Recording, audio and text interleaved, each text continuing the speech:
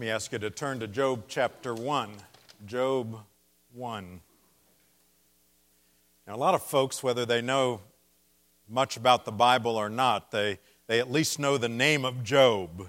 And a lot of folks say, yeah, I'm just a Job, and, they think of their own circumstances. Now, what we see in this passage is a man who was greatly blessed by God in a lot of ways. He had a number of children. They got together. They had feasts together. He, as a father, was very caring for them, concerned about their relationship before the Lord. He was a man of great possessions, a wealthy man, certainly, by the standards of that day, by any standards. And we see Satan coming before God. Now, some people think that Satan initiated all this trouble for Job, but rather than that, if you read Job 1, you find out that God says to Satan, "Have you considered my servant Job?" You see, he had a purpose in mind. Have you considered him? Satan evidently knew about him and knew about his great wealth, and God goes on to describe this one. And by the way, we're in a series called The Making of a Disciple, and if we were going to capsulize what a disciple is, this wouldn't be bad what God says about Job. He says to Satan, "There's none like him on earth, a blameless and upright man who fears God and turns away from evil." Now, Satan says to God, well, of course he would be that way. Look at all the stuff you gave him. Look at all the blessings he has, and you've put a hedge around him so he's always protected. Why would he not follow you? And so God says, okay, you may raise your hand against those things of his. You can't touch his life. But we will see about this. And then Satan departs the presence of the Lord. And we see the havoc begin. In verse 13. Now there was a day when that's Job's, sons and daughters were eating and drinking wine in their oldest brother's house. There came a messenger to Job and said, "The oxen were plowing and the donkeys feeding beside them, and the Sabaeans fell upon them and took them and struck down the servants with the edge of the sword. And I alone have escaped to tell you." While he was yet speaking, there came another and said, "The fire of God fell from heaven and burned up the sheep and the servants and consumed them, and I alone have escaped to tell you." While he was yet speaking, there came another and said, "The Chaldeans formed 3 groups and made a raid on the camels and took them and struck down the servants, and with the edge of the sword I alone have escaped to tell you."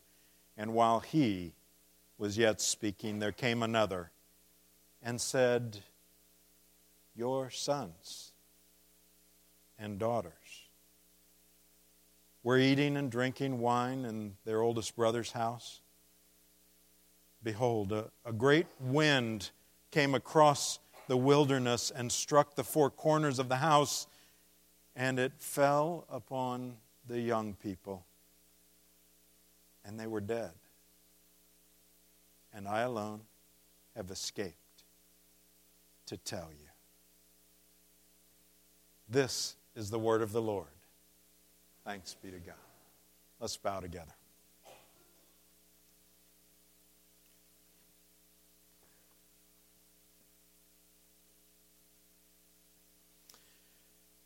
Oh Lord, what an awful story to even have to read,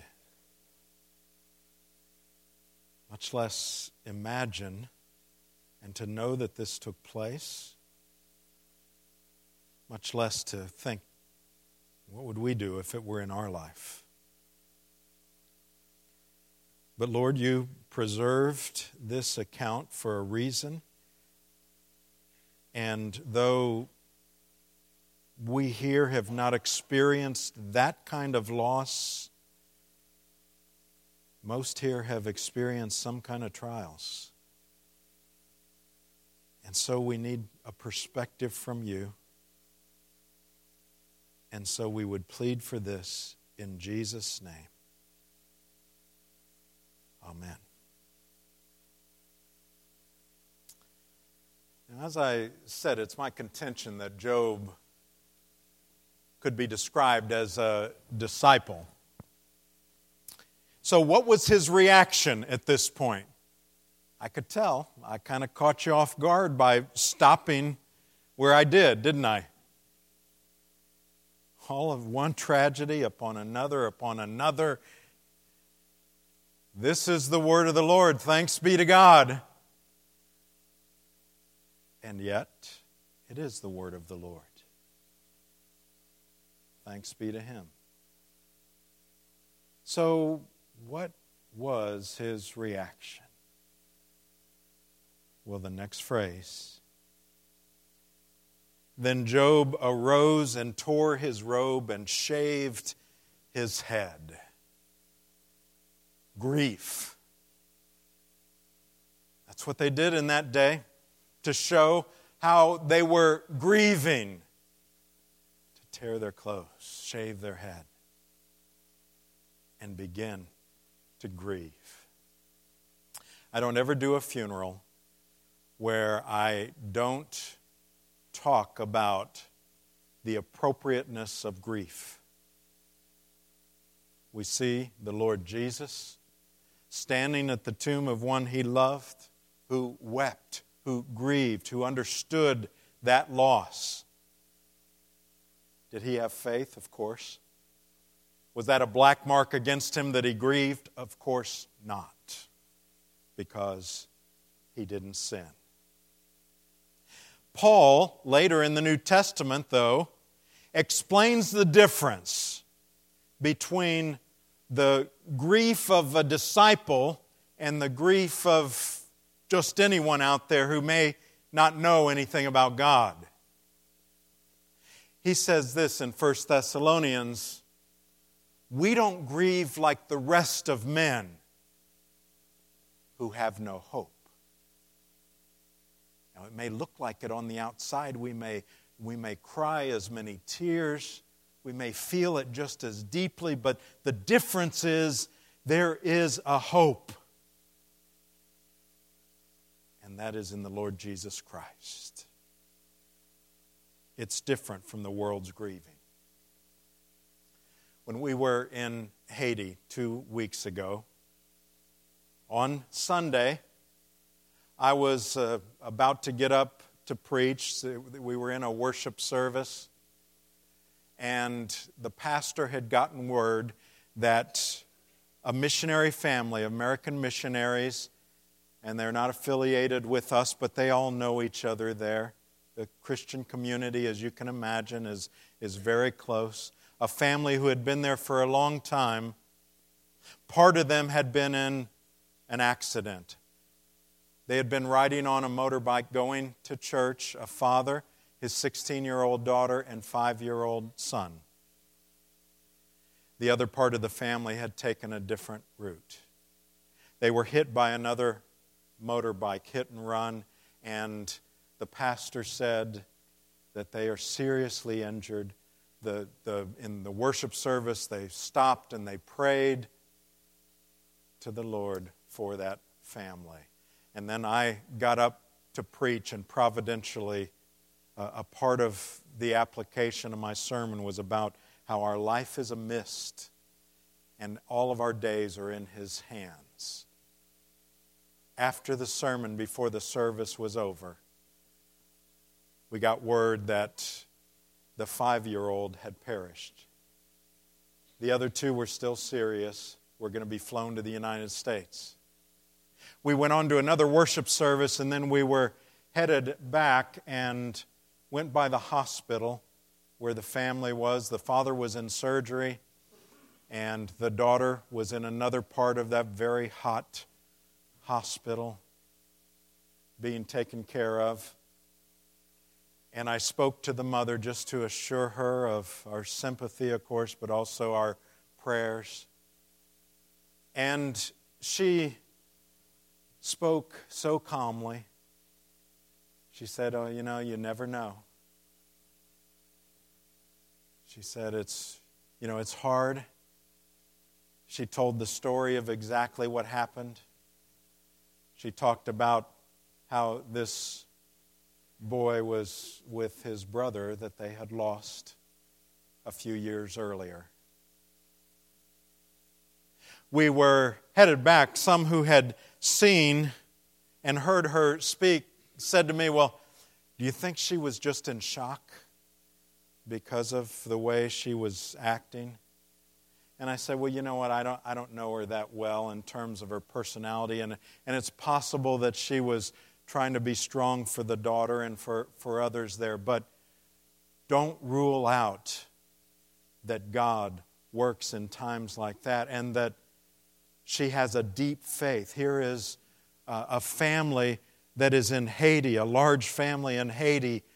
I have to believe they have a strong faith. We should not attribute to natural causes that which God does for His children.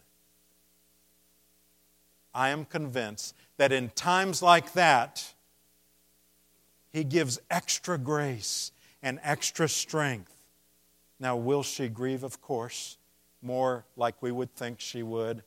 I have no doubt of that. And yet, I believe we saw God working in her life. Now, here's the thing about Job in the book of Job. When it says he grieved, that's real life. This would have been an unrealistic account if it said he just said, "Well, thank the Lord for that," and just went on about things. He started with the most natural reaction. He rose, tore his robe, and shaved his head, and he fell on the ground, but the next phrase says, and worshiped. You see, that's the difference there. He didn't fall on the ground and curse God or even show doubt toward God at that point. He had his struggles in the time to come. But his priority was to fall before God and to worship Him. Verse 21, he said, "Naked I came from my mother's womb. Naked shall I return." You know what he was saying there? You know what? All of those possessions that are now gone, and even my children, came from His good hand. I can't take anything with me. It all came from Him in the first place. And then he says, as we just sang, "The Lord gave and the Lord has taken away.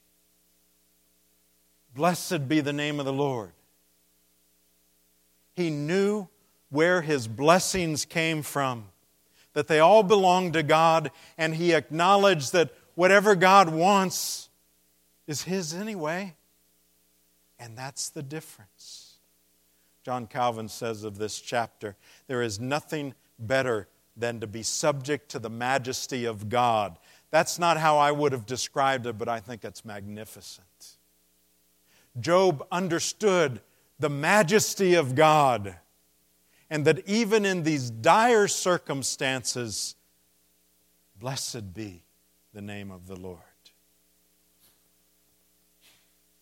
Job believed what we sang earlier, whate'er my God ordains is right. His holy will abideth. I will be still whatever He doth, and follow where He guideth. He is my God. Though dark my road, He holds me that I shall not fall. Wherefore to Him I leave it all. He didn't have the Trinity hymn book, but he would have sung that with all of his heart.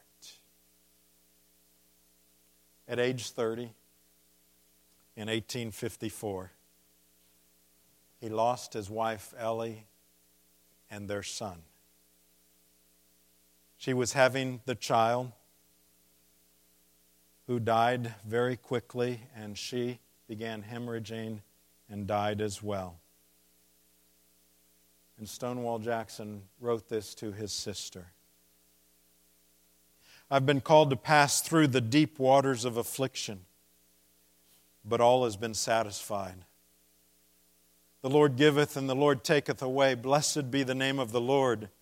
It is His will that my dear wife and child should no longer abide with me. And as it is His holy will, I am perfectly reconciled to the sad bereavement, though I deeply mourn my loss. Oh, the consolations of religion.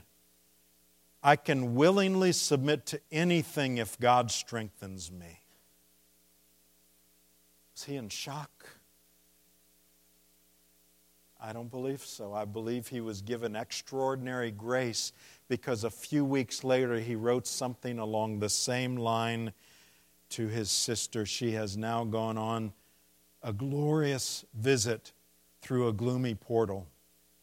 I look forward with delight to the day when I shall join her. Religion is all that I desire it to be. I am reconciled to my loss and have joy in the hope of a future reunion. Jackson understood, whate'er my God ordains is right. Though dark this lot that I've been given. He was a disciple of Jesus. Now, I wanted to tell you about him because some just kind of write off Job and they say, well, yeah, that's the one example, in history of somebody who had that perspective. But here is another man a few years ago. Now, here's the thing. It's not just about being tough. Not just about, being strong like Job or following Jackson's example. It's not good enough. Because they didn't do it in their own strength, and neither can we. It's about their God. And there is a theology that they believed. Jackson alluded to it. And though Job didn't have Romans 8, he believed the truths there. Turn to Romans chapter 8, verse 28. We see God's goodness being declared in spite of circumstances, not because of good circumstances, but in spite of circumstances. Romans 8:28 says, and we know that for those who love God, all things work together for good, for those who are called according to His purpose.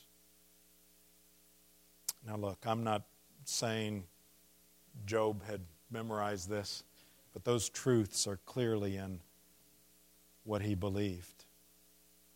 Now, if you notice the words in this verse, it starts out with and. So you got to say, okay, what's it connected to? That's a connecting word.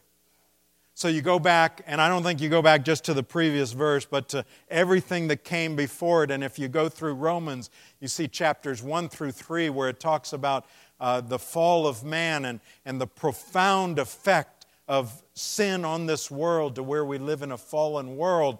And then in chapters 4 and 5, we see the answer to that, and that's the cross.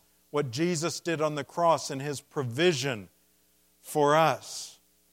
And then chapters 6 and 7 talk about dealing with the sin that we still have to deal with in this life. And then we come to Romans 8. Romans 8:1. There is now therefore no condemnation for those who are in Christ Jesus.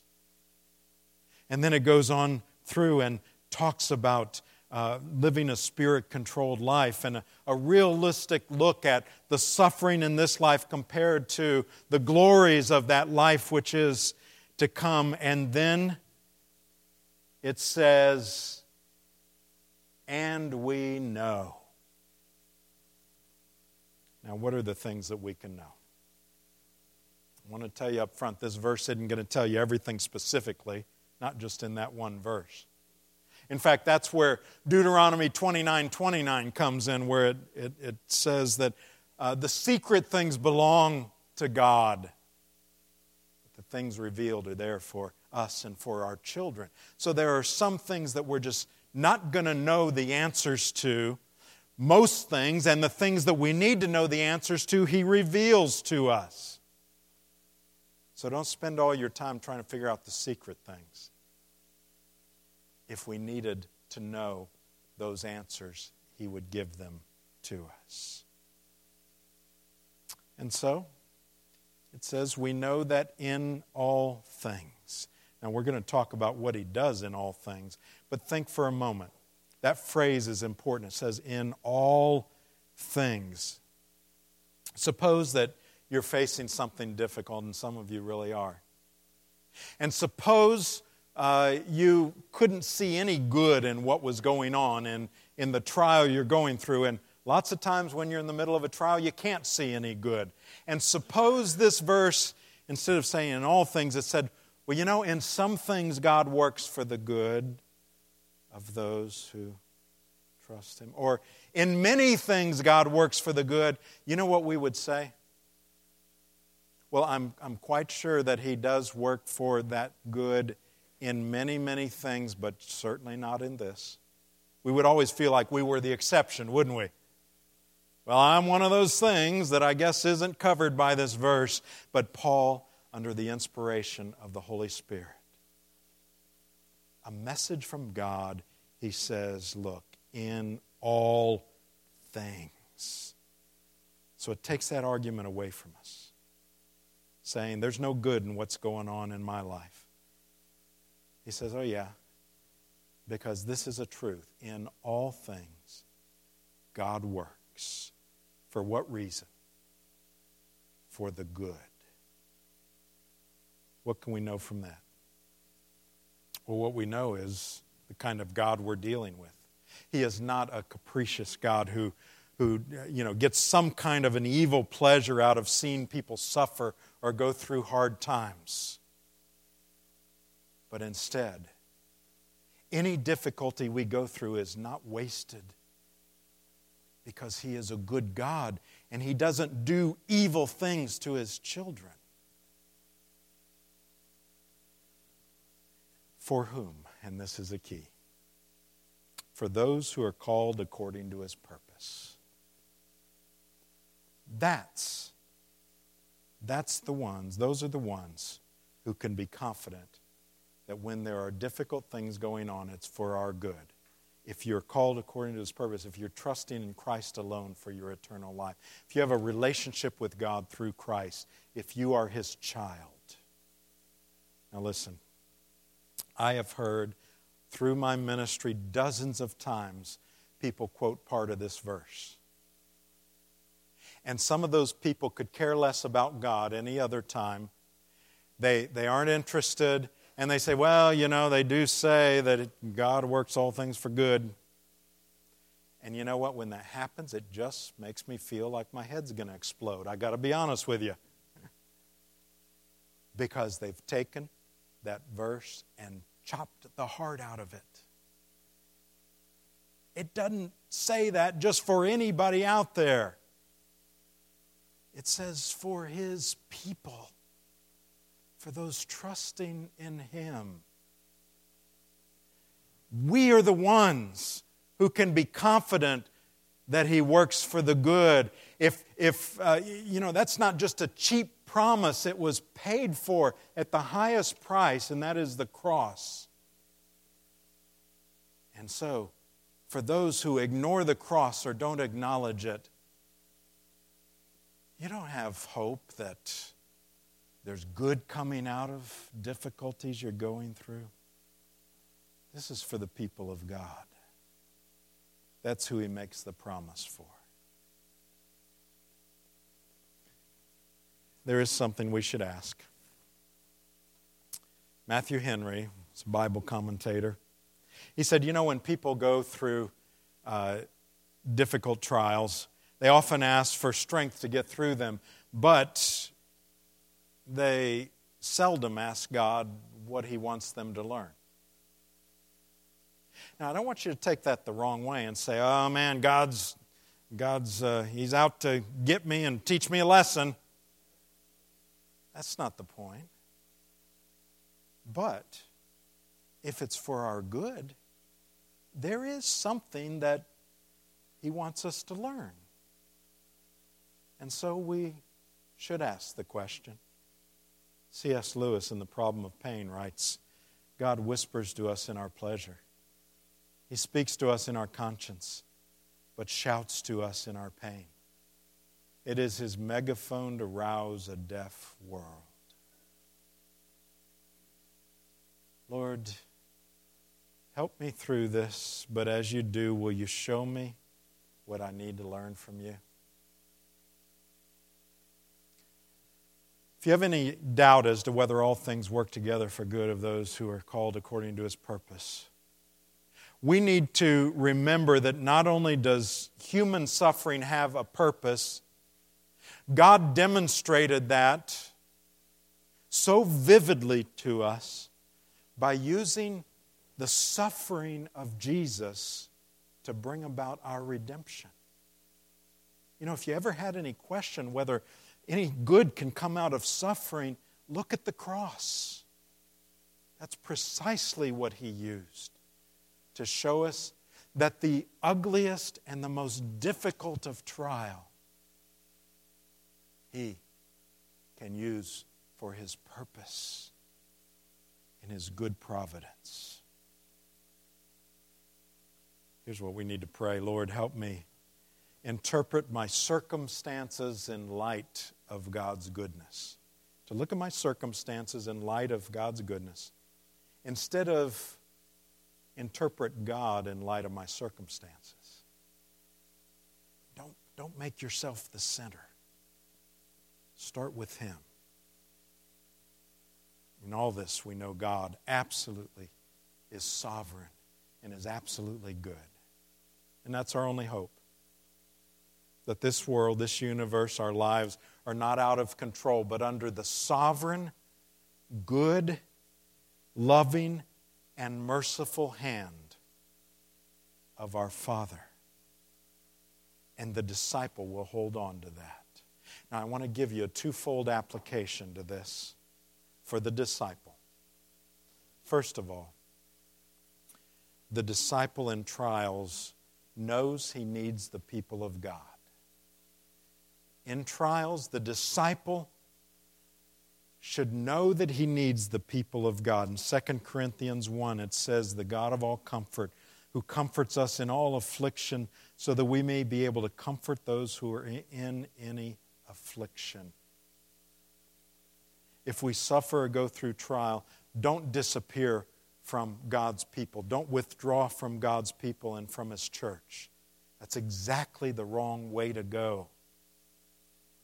Because it is precisely at that time that you need God's people, but also they need you. Don't waste that trial. It is often, in my experience, seeing a very difficult trial within a church that someone is going through, that God teaches many others lessons through that very thing. Do not withdraw from God's people. But secondly, in trials, the disciple knows that he'll get to know God better. That's the real reward, isn't it? Remember Job?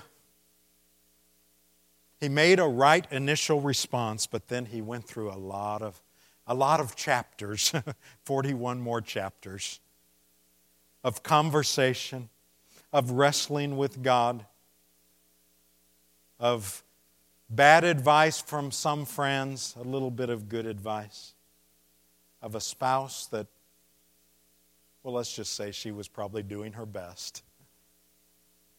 But in the end, God gave the answer. And here's how Job came out of it. He says this in Job 42. I know that you can do all things, and that no purpose of yours can be thwarted. Hear, and I will speak. I'll question you, and you make it known to me. Now catch this last part. I have heard of you by the hearing of the ear. I've heard of you. He had known about God. He had a relationship with God. But now my eye sees you. Do you see what's happened? Because of all he went through. His relationship with God was that much deeper. He had seen the mighty hand of God in his life. He had seen the majesty of God. In our trials, may our eyes better see our loving Heavenly Father. Let's bow together.